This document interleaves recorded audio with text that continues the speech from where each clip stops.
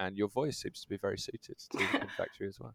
Well, thank you very much, Dan. When I was on Songs of Praise when I was 15, I was told by my interviewer that I had a very good voice with the BBC. So there we go. I can tell him that I have. Wow, that is some fascinating. Maybe we should create a Patreon for some bonus episodes just to give our listeners that extra content that they know and love. Tell everyone about my favourite hymns. Yeah, I only wish that I too was on Songs of Praise when I was 15, but sadly not. Yeah, I mean, as head of Cool. Head of Cool. That's oh, so that's Fiona. Sorry, that's Fiona's job. I forget.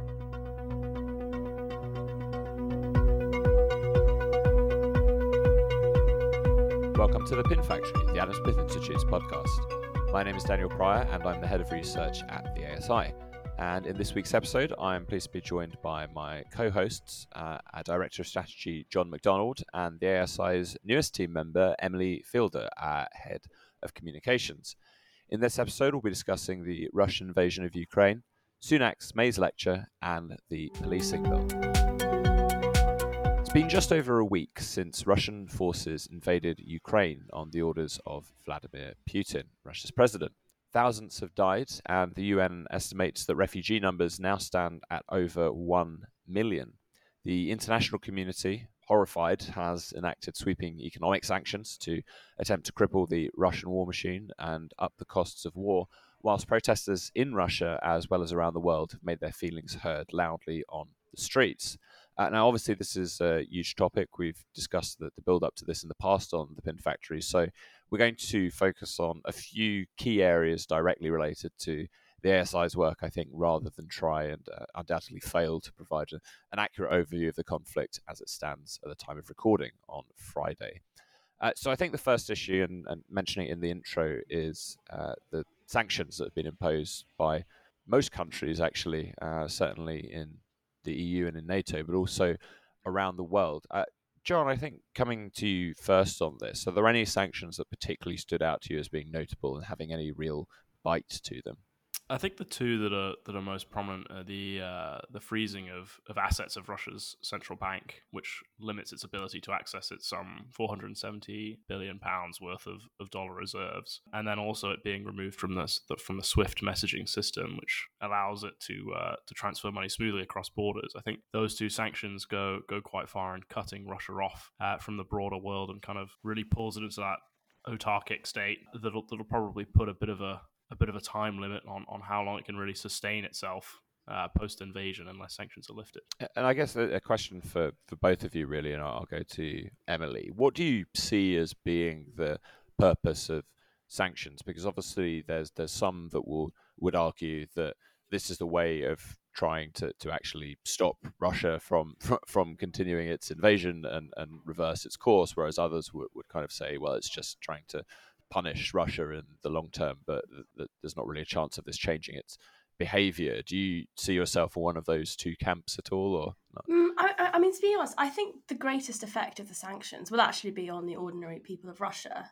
So as you said, Dan, I think a lot of ordinary Russians don't support the war at all, even before the sanctions really started to bite ordinary Russian citizens. A lot of people were coming out into the streets at pretty great personal risk to protest against the war. And these sanctions are now really starting to bite people back in Russia. So, the Moscow Stock Exchange has not been trading for several days in a row. People are struggling to get mortgages because interest rates have been hiked. Savings are being wiped out. Banks under sanctions can't accept Apple Pay or Google Pay either. So I think that's actually likely to undermine support for Putin domestically in Russia. And I think that's where the danger for Putin is really starting to lie. And John, similar sort of perspective from you? Yeah, I believe so. I mean, I think the biggest problem for Putin now is the sort of long-term tenability of his internal regime. Yeah, so I've been I'm always tend to be in two minds about broad-based economic sanctions. So we've talked a lot about individual targeted sanctions on China in the past on this podcast, and I have my sympathies with those very much and understand what the goal of those is. And when it comes to these sanctions as well, certainly the ones that are specifically targeted at certain oligarchs or certain directly security-related or defense-related businesses, I think that there's a good case for them. But my classic response, usually to sanctions that are directly aimed at hurting the Russian economy more broadly, and by extension the ordinary Russian citizen, is to be worried that, well, are you getting the bang for your buck here? Because ultimately you're making life significantly worse for ordinary Russians who, as has been demonstrated, many of which do not support this invasion, and rightly so. But are you getting the kind of payoff for that in terms of encouraging them to really feel the negative impact of war, as the international community sees that? And it does seem in this case, certainly, like on the margin, sanctions are shifting public opinion ever more against Putin's invasion, though it's difficult to tell that for certain. It does seem like these are having the sort of intended effect, not so much that, I'm sure that, and it certainly seems like Russia was very well prepared for a significant and long-term sanctions from many different countries in its preparations for this, with its huge reserves of foreign currency, even though it now can't access some of that thanks to these sanctions. It does seem like it's less about giving Russia a stronger incentive to climb down, and more about changing some of the domestic political incentives for Putin. But coming on to the kind of broader backlash, I think, against Russia, it's not just come from national governments. It seems like we're seeing this trend in every area of culture as well. Glasgow Film Festival, I believe it was, various sporting bodies seem to be excluding Russian athletes or Russian films, and various companies have unilaterally decided, quite aside from state-led or state laws, state command, to stop doing business with Russia. Is this, as we've discussed on the previous podcast, an example of woke capitalism, or should we be very much supportive of these sort of things, John? Well, it's interesting. I saw this morning that Netflix has stopped its production of the Anna Karenina. I think it's a TV series. I saw a university was now removing Dostoevsky from its literature reading list, which is all patently absurd. I think it's quite concerning that, as much as we've moved on from jingoistic sentiment, or at least as much as we think we have, we still have this kind of very overt backlash, and very unnecessary backlash, right? I mean, those are great, and both based on great works of literature. I suppose Anna Karenina being based on a book, and obviously Dostoevsky is a literary classic. But I'm shocked that you're a fan of that, John. I never had you down as a Dostoevsky fan. I've never read any. I've not read Anna Karenina, but yeah, Dostoevsky is great. Oh, John, you're missing out. Anna Karenina is so good. I've heard it's an excellent book. But yeah, as I say, a great shame that stuff's been removed. It doesn't make sense at all for the conflict with Russia and Ukraine to kind of bleed through into cultural things like that. That's interesting, because I have, I think, a more sympathetic perspective than you for some of these things. It's true that a lot of these sort of announcements from companies are, I mean, they're signaling, but a lot of them are quite costly signaling, in a sense. Like Netflix clearly standing to, or at least they think they stand to, make a fair amount of profit out of this, and yet they are choosing not to. Perhaps it's kind of values-based marketing or something, if the cynic in me is right. But it also seems, at least in some cases, that the people that are decision makers in various large companies are making these sort of decisions in spite of their profit-seeking motives. Now, we've spoken about our previous Capitalism After COVID paper on this podcast, that maybe businesses should return to the business of profit-making and worry less about promoting kind of social goals and things like this. But I wonder, Emily, I'm interested in your thoughts on this, whether this might be an example where actually it does make more sense to move towards businesses trying to achieve the social goal of making Russia a pariah. I think it's a case-by-case basis, really. I think if businesses are trying to hit Russia in an economic sense, then the neoliberal in me actually might say that that's actually quite demonstrative of the positive impact that private businesses and individuals can have, even without government dictation. But having said that, I would agree with John that where they start to hit, ancient Russian cultural sites and literature, I think that to me seems a rather absurd. I think the two things are actually quite different. It doesn't have to be too complicated, right? I mean, I think it's perfectly reasonable for businesses to make a decision about whether or not they want to, in their minds, support Putin's regime. And by the same token, it is obviously up to them to stop production of any shows that they're working on. But one of them seems to be much more directly tied to what's going on, and one seems to be as you say, a very costly form of signaling. Right. So if you're a company that makes a product that directly funds or directly contributes to the Russian defense industry, I think you can certainly make a very strong and I think probably inarguable case for no longer doing that. Yeah, I think the most interesting cases, for example, I heard also that Apple's App Store is no longer accessible in Russia, which kind of poses an interesting ethical dilemma, right? Because on one hand, that does put a lot of pressure on Russia's population, right? That's something that people really care about and really would find quite upsetting and irritating. And on the other, it's probably quite effective as a measure of kind of really bringing home the discomfort, to Putin and his regime, in kind of making him feel cut off from the international community. If you can't even use, pretty ubiquitous technology properly anymore. Right, or something like DHL suspending all of their operations in Russia and Belarus, I think it is now. That happened quite recently. That's going to make a huge difference to ordinary Russians' quality of life. And the kind of the neoliberal again in me thinks about this in terms of, well, in some sense, this is reflecting the social cost of war on ordinary Russians, right? It's making it clear that this is not without impact, that this is something that is going to make your quality of life worse, not just through the insane amounts of money that are being spent on Russia's army, navy, air force, etc., through their taxes, but also just through the impact that it has on people's attitudes towards their country and their citizens. But moving on, I think just to kind of finish up on this section, because again, we weren't going to cover everything. We focus on the things that the ASI is most able and most interested in impacting. Another topic we've been looking at is the refugee crisis that has been created already by Putin's invasion. Mentioned in the introduction, 1 million refugees estimated to have been displaced externally, similar sort of numbers internally displaced so far. Emily, what has the UK already done in this area? Because we have done something, but more importantly, is it enough? Yeah, that's a really good question. So the UK's taken two sort of larger measures. So one of the things it's done is it's relaxed the family eligibility criteria.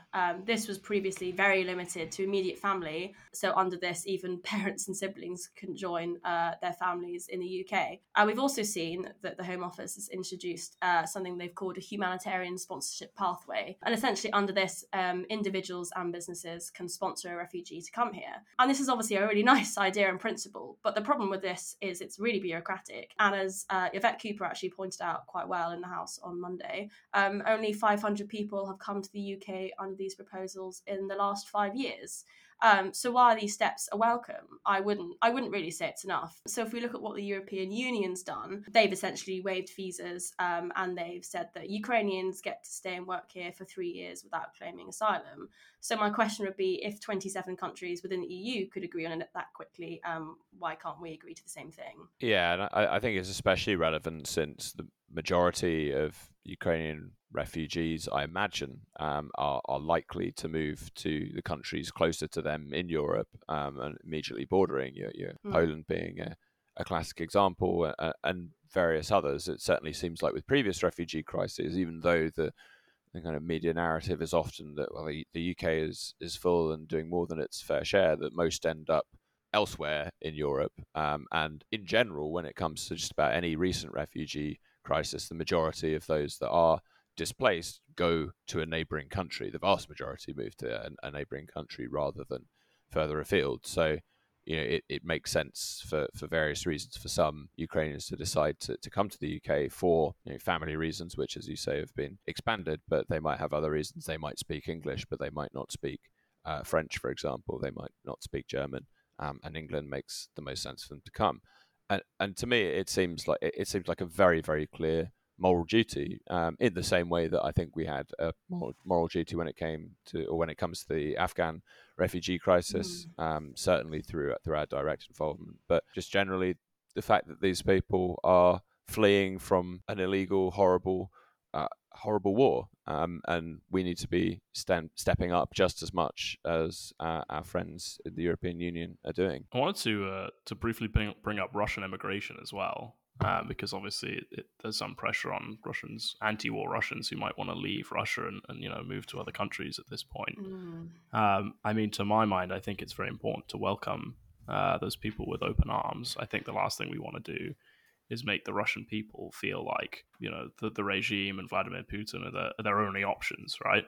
And so to me, I don't want to see any sentiment about Russians being unwelcome, in the UK and across the European Union. I just want to know if you guys have any thoughts on that as well. Yeah, I found that quite concerning too, actually. I think it might have been Tom Tugendhat that. What did he say? It was something like, if all Russian nationals should be sent home. So I actually think it was really right that Boris Johnson came out and said, Russians, this isn't your war. You're welcome here. Yeah, I think Tom, quote unquote, clarified that later. So of course I didn't mean all Russians, just the baddies, etc. But certainly his comments at the time were rather ill-judged in retrospect. But yeah, it concerns me. I saw a very cringe-inducing argument on Twitter a couple of days ago about this, which was interesting because it's something I talk about in some of my school talks on immigration. It was someone saying, well, if we start letting in more anti-war Russians, then we're creating a sort of brain drain on the anti-war kind of anti-Putin movement in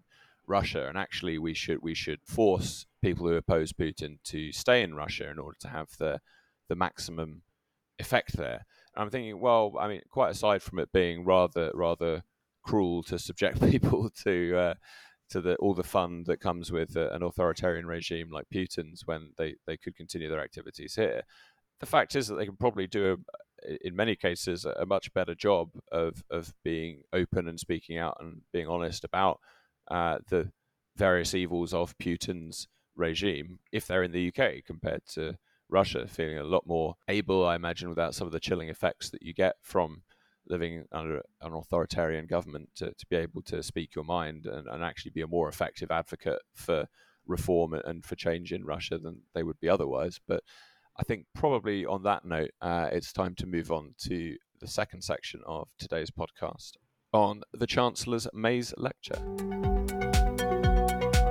Last week saw the Chancellor deliver the annual Mais lecture at the Bayes Business School, with the key takeaway being his call for a new culture of enterprise, as well as liberal references to the top man himself, Adam Smith. In many ways, he talked on his vision of a low-tax, high-productivity Britain. But do his words match his deeds? And what sort of policies can actually move us closer to this reality? So first of all, I just wanted to ask a general question as what do we make of the lecture? Do we agree with Rishi's analysis that tax cuts are in fact not a silver bullet, and that they do have a time and a place, but that might not be now? I think that they do have a time and a place, and that time is now. So he's half right, and it kind of gives me a Lord give me tax cuts, but not yet vibes, because he talks a lot about how he wants this vision of a low tax Britain, and of course, in order to get to that, you have to lower taxes, and yet he does not want to lower taxes. So, I obviously it's much more nuanced and complicated than that, but it's kind of frustrating at first glance. And I think that seems to be, certainly compared to most free marketers, including myself, a lot more willing to, or sorry, a lot less willing to borrow now in the midst of what is a fragile recovery from a once in a generation pandemic than I think he should be. And the worry is that basically his political economy is to raise taxes now with national insurance and things like that, and then cut different taxes when it gets closer to the election. It makes more sense from a political perspective to do so. Whereas I think that the way that the best way to think about tax reform in the UK is, sure, it's not always going to be revenue neutral, and tax cuts don't always pay for themselves over the short to medium term, or in fact sometimes in the long run. But there are still plenty of tax cutting measures that can take place now that don't have a huge upfront cost and that will be pro growth. And this to me is just a little bit too Treasury mindset. And it's interesting because he kind of contradicts his own philosophy, or at least I consider it to be contradicting it later on in the lecture, as I shall get into with some of his talk on taxes on business investment. Yeah, so talking about the right time and the right place for tax cuts, there's also a right time and a right place for tax rises. And I think if we want to talk maybe about the national insurance rise, I would say that now is not the right time to raise taxes on ordinary working people, especially during a cost of living crisis. So I think we can go both ways on that. Yeah, I think the national insurance rise is a big one. It seems hard to make the argument that there's a time and a place to cut taxes and to raise taxes, and that the time to raise taxes is apparently when there's a cost of living crunch on people, even if rising national insurance tax isn't going to make, among other things, it won't make a world of difference to the people who need the difference the most. It's still kind of ideologically very bizarre to see Rishi raising taxes on people across the board, during a time that everyone will be feeling a pinch. One of the examples that he used in this lecture to kind of demonstrate that tax cuts don't always pay for themselves was the cuts to the headline rate of corporation tax in the early 2010s, the mid 2010s rather, under the coalition government. And I think that to me is a good example of where this thinking goes a little bit awry. It's true that they didn't pay for themselves in the traditional sense, although it's commonly thought of that they did. But the reason that they didn't is because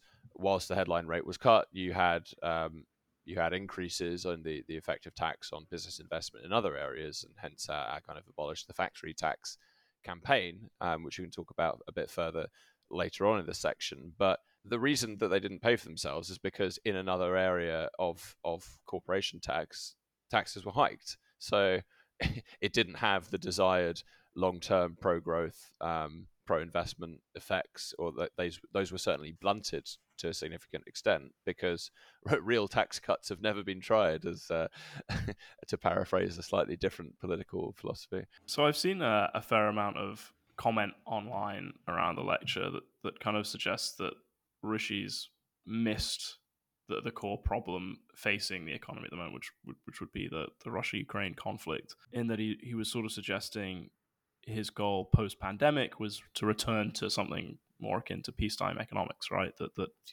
ultimately, once we can get through this difficult bit, then he can kind of return to a low tax, high growth economy. And I saw from Annalisa Dodds, for example, suggesting that what we really need is to move towards something like a resilience economy, which presumably means much more insourcing, as they like to call it, of jobs.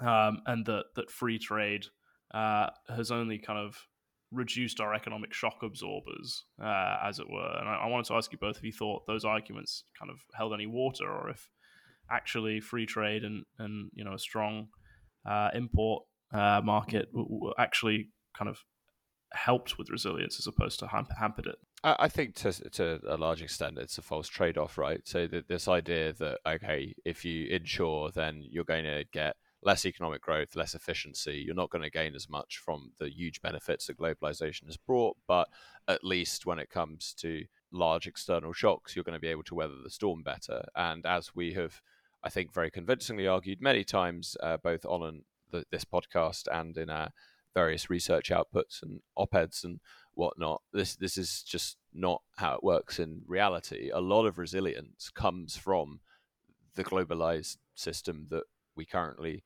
inhabit. If you have a domestic shock to a particularly important aspect of production, imagine, for example, you're in Ukraine and you have something, I think, a fifth or even a quarter, I think, of the world's wheat is between Russia and Ukraine. If that gets disrupted, then you're able to import food from abroad. You're able to rely on a smooth, frictionless, or at least fairly frictionless international trade system.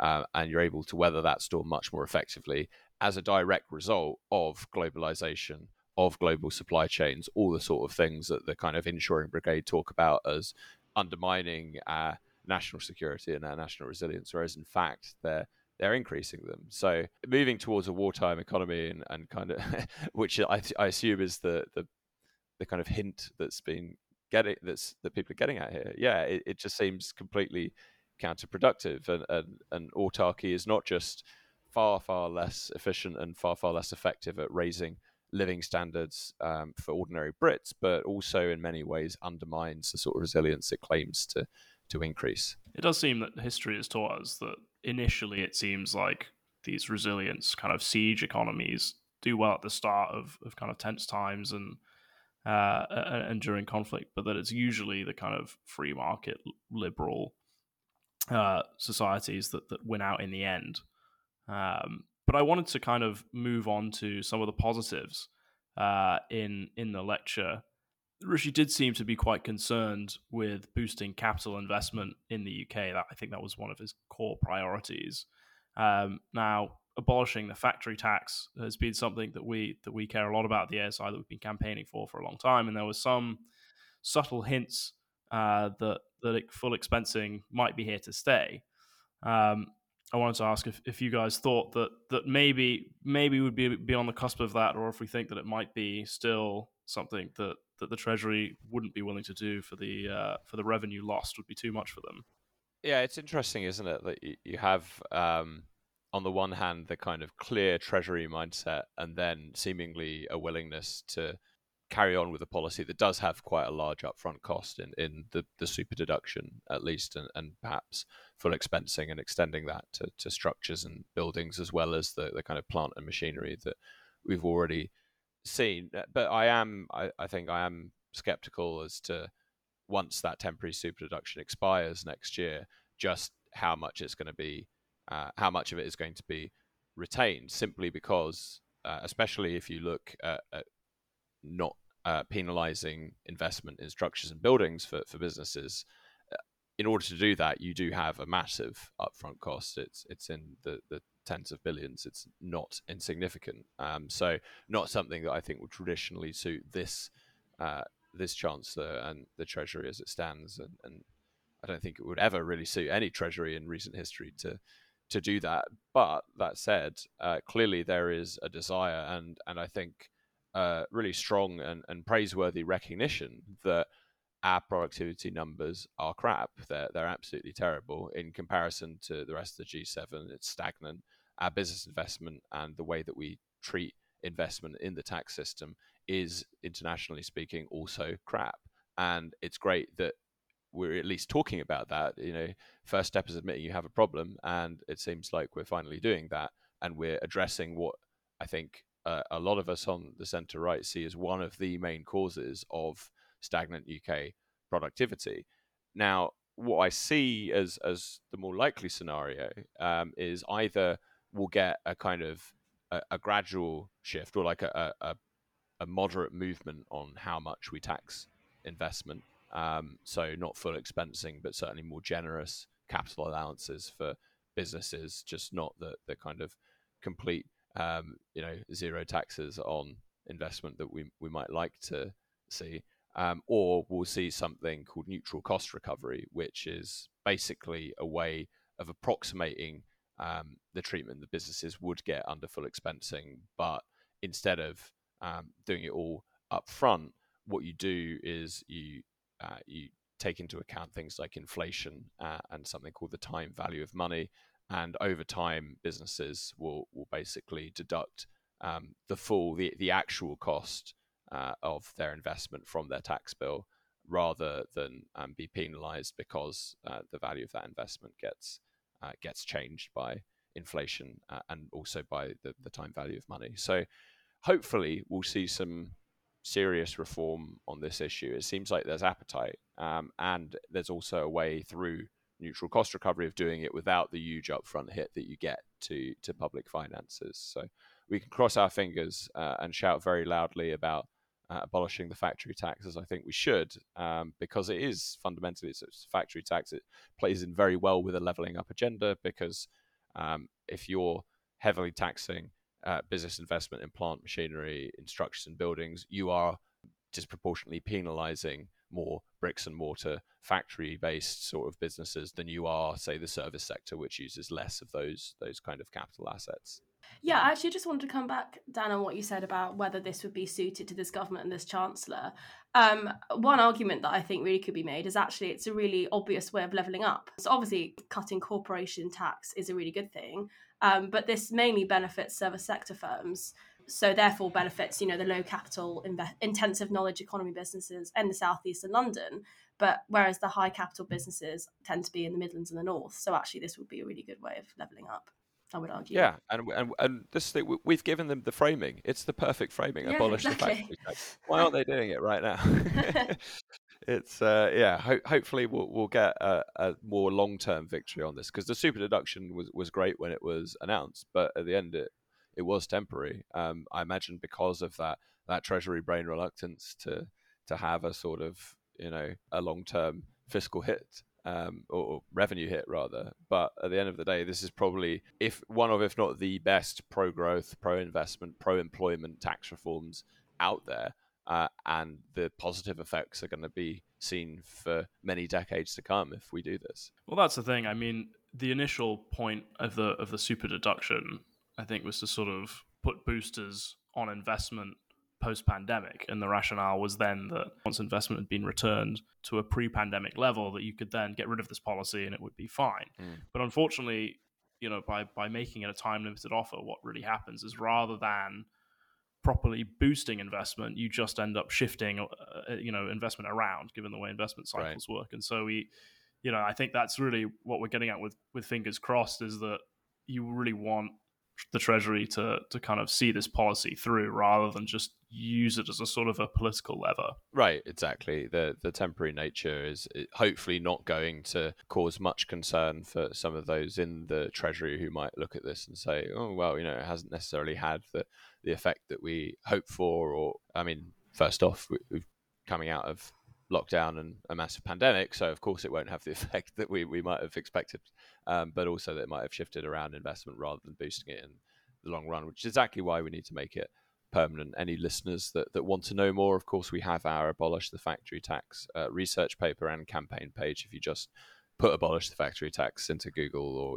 any other search engine, others are available, then you'll be able to find more information. The final thing I wanted to end on, if you guys have any thoughts on it, is, again, I was reading this morning that the forecasts for inflation by some metrics are set to go up to around 8% this year, and that by 2024 we'll have a growth rate that's fairly close to 1%. I was wondering if there were any sort of headline policies that you think Rishi should have mentioned during the Mais lecture that he didn't, that would really try and put boosters on growth. Well, I mean, housing's the key one, right? I know it's not the traditional Treasury area of competence, but I think there should be more attention paid in the Treasury to the impact that housing has on productivity. There was a good paper from a friend of ours at the Entrepreneurs Network, Arya Babu, recently, and also a friend of the podcast, that talked about the story is well known when it comes to people not being able to move where they want to because of housing supply shortage,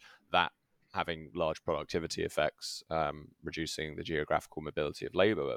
But it's not just in terms of people moving where they want to, it's also in terms of office space costs, because the same housing supply shortage is also true when it comes to office space as well. And that has a huge impact on businesses being able to locate themselves in the areas that they want to in order to best boost their productivity and to benefit from the sort of agglomeration effects that you get in major cities where demand for office space as well as for housing is the highest. And now that might be blunted to some extent by the rise of remote work, but it's still very much a vital factor in hampering and holding back the UK's productivity numbers. So for my money, the Treasury should be just as interested in things like street votes as the Department for Levelling Up and various other nouns that it's now called. Well, I'm satisfied with that. I think we'll move on to the Police Crime Sentencing and Courts Bill now. So, this week, MPs voted on the Police Crime Sentencing and Courts Bill, which seeks to introduce greater police powers on protests. This includes impositions of start and finishing times, criminal sentences for causing a public nuisance, and limits on noise. So, the question I'd like to put to you mainly, John and Dan, is this a legitimate response to some of the more extreme methods of protest we've seen used by groups like Insulate Britain in recent years? Or is it another unnecessary statist intervention which interferes with some of our basic freedoms? So I think the first major question actually would be, are the measures in this bill the right way of dealing with some of the more extreme methods of protests we've seen groups like Extinction Rebellion and Insulate Britain use? And if not, how do you think the government and the police can better deal with this kind of protest? I mean, I find some of Extinction Rebellion's actions and more specifically Insulate Britain's actions as frustrating as anybody else. In fact, probably less frustrating because I don't drive. We all saw those videos, right, of them gluing themselves to the road and causing disruption. Of course, you want to be able to stop that. It's not fair on people just trying to get to work or take their kids to school or make medical appointments or whatever. But it's important to bear in mind the cost, I think, of introducing these new measures to deal with those sorts of protest. I'm not convinced that the trade-offs that you'd make for sort of individual liberty and the right to protest are enough to justify, the behavior of Extinction Rebellion and Insulate Britain are enough to justify those impositions. I think there are sort of more abstract consequences for doing that sort of thing that are much harder to balance off against this kind of very visual, I was going to say propaganda. It's not, sort of like anti-propaganda for these organizations. So I'm not particularly keen to see the bill go through in its current incarnation. So my take on this when I first started looking into it was, well, aren't all of these things that the bill is kind of claiming to tackle, or at least the Home Secretary is talking about, they're already illegal, right? Criminal damage is illegal. Obstructing highways is already illegal. Getting in the way of ambulances, hindering emergency vehicles is already illegal. So why do we need more expansive powers and law given to police to deal with things that are already illegal? It's a similar sort of story when it comes to the online safety bill, interestingly enough, where you've got laws on the books to deal with most of the kind of perceived problems that are being discussed. It's just that for various reasons and many people's perceptions, they're not being enforced properly. And the Extinction Rebellion protests of late seem to be this classic example where the police, even Cressida Dick said at the time that she had powers to deal with these protests. So why do we need more draconian laws on protests to kind of change that? And I guess the kind of undercurrent of this that I see, and I'm interested in whether you agree with me here, Emily, is that basically the police didn't enforce the laws in the way that the Home Secretary wanted them to when it came to the Extinction Rebellion protests. So this new bill is kind of an attempt to force them to act in the way that the government wants them to, even though they were acting within their powers and their purview when they first responded. Yeah, I think you're absolutely right in that. So it's interesting that as part of the bill, it states that the Home Secretary will have the power through what they call secondary legislation to define and give examples of what the serious disruption to the community will be. So that's very much the Home Secretary giving themselves the power. But I think another major part of it is the government needs to be seen to be doing something. So people were very annoyed about this rightly at the time, and I think it's the same with the online safety bill. But I think, as Theresa May quite rightly pointed out in debate, where she said there will be people who will have seen scenes of protests and will have asked, why isn't the government doing something? And actually, the answer in many cases is that simply that we live in a democratic, free society. I think another really pertinent example of this within the bill is that actually all of these conditions can be imposed on one-person protest. So it looks to me like it's designed quite specifically to stifle individuals like Steve Bray. But I would say that is very much cracking a nut with a sledgehammer. Oh, it is tempting, though, when it comes to Steve Bray, isn't it? He is. I can totally see that. I mean, I was about to say, the take from all of us seems to be that this is about the correct interpretation and application of existing laws. But, perhaps for Steve, we could make an exception. So I'd be interested to know, in what sort of specific ways do you think that the government's proposals are too wide-ranging? Well, it seems like there's a lot of discretion around choosing to crack down on protests as a result of the amount of noise they make. As far as I understand, and that seems to me like it opens up quite a bad avenue for police to really use something that shouldn't be used as discretion for what's an okay protest and what's not. And if you look at part 3 of the bill specifically, there's a lot of stuff in there that really does undermine what are important rights to free assembly and to free expression. So there's a lot of stuff in there that I think would give any civil liberties activist or anyone even vaguely concerned with civil liberties a serious cause for concern. I would say it's also quite an unhelpful burden on the exercises of the police's professional discretion as well. In what sense? Well, as in the police are now going to have to make sort of vague decisions on whether they think a protest is too noisy, which I think is sort of quite a hindrance on their day-to-day job in some cases. Yeah, it's interesting they're going to carry around kind of decibel readers and sorry, you must be this quiet to have your right to free expression. It seems a little Yeah, it's immensely vague as well, because I think Victoria Atkins, during the reading of the bill, when she was asked about this, she said, "Oh, well, maybe the noise would depend on whether the building is double glazed or not." So are the police meant to check if all the windows are now double glazed when they're going around their duties? Seems a bit silly.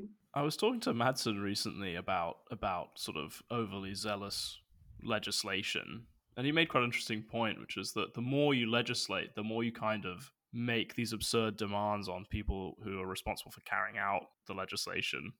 So, you can see here, as we were just saying, will police have to walk around with sound meters, right? It probably should be the case that it's just up to the police themselves to decide at their own discretion how to handle these things. And the more and more you legislate, the more and more they have to sort of waste their time with these very bizarre exercises that are actually not particularly to do with policing at all, or at least maintaining public order. Yeah, there's also a provision in it which I found quite odd, which was that it would make it a crime to not follow protest restrictions that protesters ought to have known about, even if they haven't been told as much by a police officer or the relevant police authority. And that to me seems very, very strange. If you, for example, when we're walking to and from the office some days, we might walk past a protest that's taking place on Parliament Square, and if it's, say, for example, against this bill, or if it's in favour of abolishing the factory tax, as I'm sure there will be a mass protest on that any day now, we might look at that protest on the way to work and say, I might pop along and join that and steal someone's placard and hold that up and agree with these people. And it might transpire later that actually one of the restrictions is that I'm not allowed to shout above 10 decibels in that protest. Otherwise, I'll be creating a public nuisance. Obviously, I'm being sarcastic here. But the general point that people ought to know about protest restrictions, often when people are getting involved in a particular protest, it might just be a case of stumbling across it and joining in and then getting criminalized because we ought to have known that we needed to follow restriction X or restriction Y. Well, that to me seems like a little bit too far impacting on our civil liberties and our free expression if we're not able to do that, or at least it creates a chilling effect on people joining protests where they might not have access to the full information.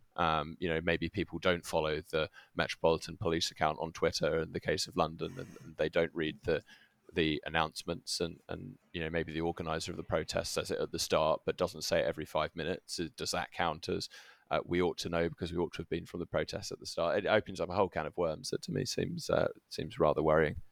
Yeah, I think that's a really good point, actually. And I think it's quite surprising that MPs haven't really thought that through when legislating for this bill, because I'm aware that quite a few MPs will often come out of Parliament themselves and see a protest for a cause that they personally believe in happening on Parliament Square, and they'll go and join in. So I think you're quite right on that one. So actually that leads me to another question, which is essentially, do we think that this is likely to have a chilling effect on democracy? And do we think that ordinary citizens will be less likely to participate in protest because of the new laws? And I think this is quite a particularly important example because of what's happening in Russia at the moment, where there is a chilling effect on protests against the war. In some ways, it has a perverse incentive, right, in that there's been so many large protests against this bill. So ironically, the bill has massively increased protests that it's probably designed to crack down on. Of course, those who support the bill would argue that it's not designed to crack down on protests so much as stop the ones that are most disruptive to public life. But nonetheless, that seems to have been the case so far. But yes, I do think undoubtedly this is going to have a chilling effect on forms of democratic expression other than going to the ballot box. And those forms of democratic expression are important. I am not necessarily convinced that they are always the best or the most effective way of changing public policy. That's why I'm in a think tank and not in a protest campaign organisation. But nonetheless, we should be allowed to do it, and we should be allowed to do it in a way that is far less restricted than it will be if this bill is passed. And even though a lot of the time the kind of issues at play when it comes to mass protest are ones that I tend to be on the opposite side of the argument to, people should be free to do that. It's very important, and it's a kind of accompanying a general commitment towards the principles of free speech, is that should extend as far as possible to protests as well. I mean, to me, the issue, as much as chilling effects, what it means about the government's priorities. I mean, to my mind, I would rather that, especially in the current context, the government wasn't spending resources, and now the legislative window now is shrinking until the next general election as well, that they weren't spending time pursuing bills like this, that they spent their time considering lifting the ban on asylum seekers from working, for example, again, especially in the context of Ukraine. And to me, it speaks of a government that's more interested in kind of pandering to what it thinks is what the general public wants with regards to protests, rather than doing things that are actually good for society and by and large, morally good with regards to immigration, for example. Right. It's very culture war-y, isn't it? You Yeah. look at some of the other things in there, it's up to 10 years in prison for statue toppling or whatever, creating a new offence for that. And same with the online safety bill, all of these very poorly thought through new regulations that are supposed to be based on getting the Mumsnet vote because my kid has seen something bad on TikTok, even though the laws are, again, already in place to do all these things. Now, I get that they might not be being enforced as much or in the way that the government would like, but to me, if you want to do that, that's the way you do that is through institutional change at the policing level rather than new laws that to try and smash it through. It's unfortunately it's something that takes a little bit longer, but is essential that we do it in a certain way in order to preserve the sort of civil liberties and freedom of expression and free speech rights that make Britain such an attractive country to live in many ways. Yeah, you can just tell that this, if the bill goes through in its current incarnation, that parts of it are going to make its way onto sort of some conservative campaigning documents, come the next general election as a sort of we're tough on crime pitch, right? I mean, that to me seems to be a lot of the motivation behind this is more about saying, look, we've done X and Y ostensibly to make your life safer, but actually, really, it's just political posturing.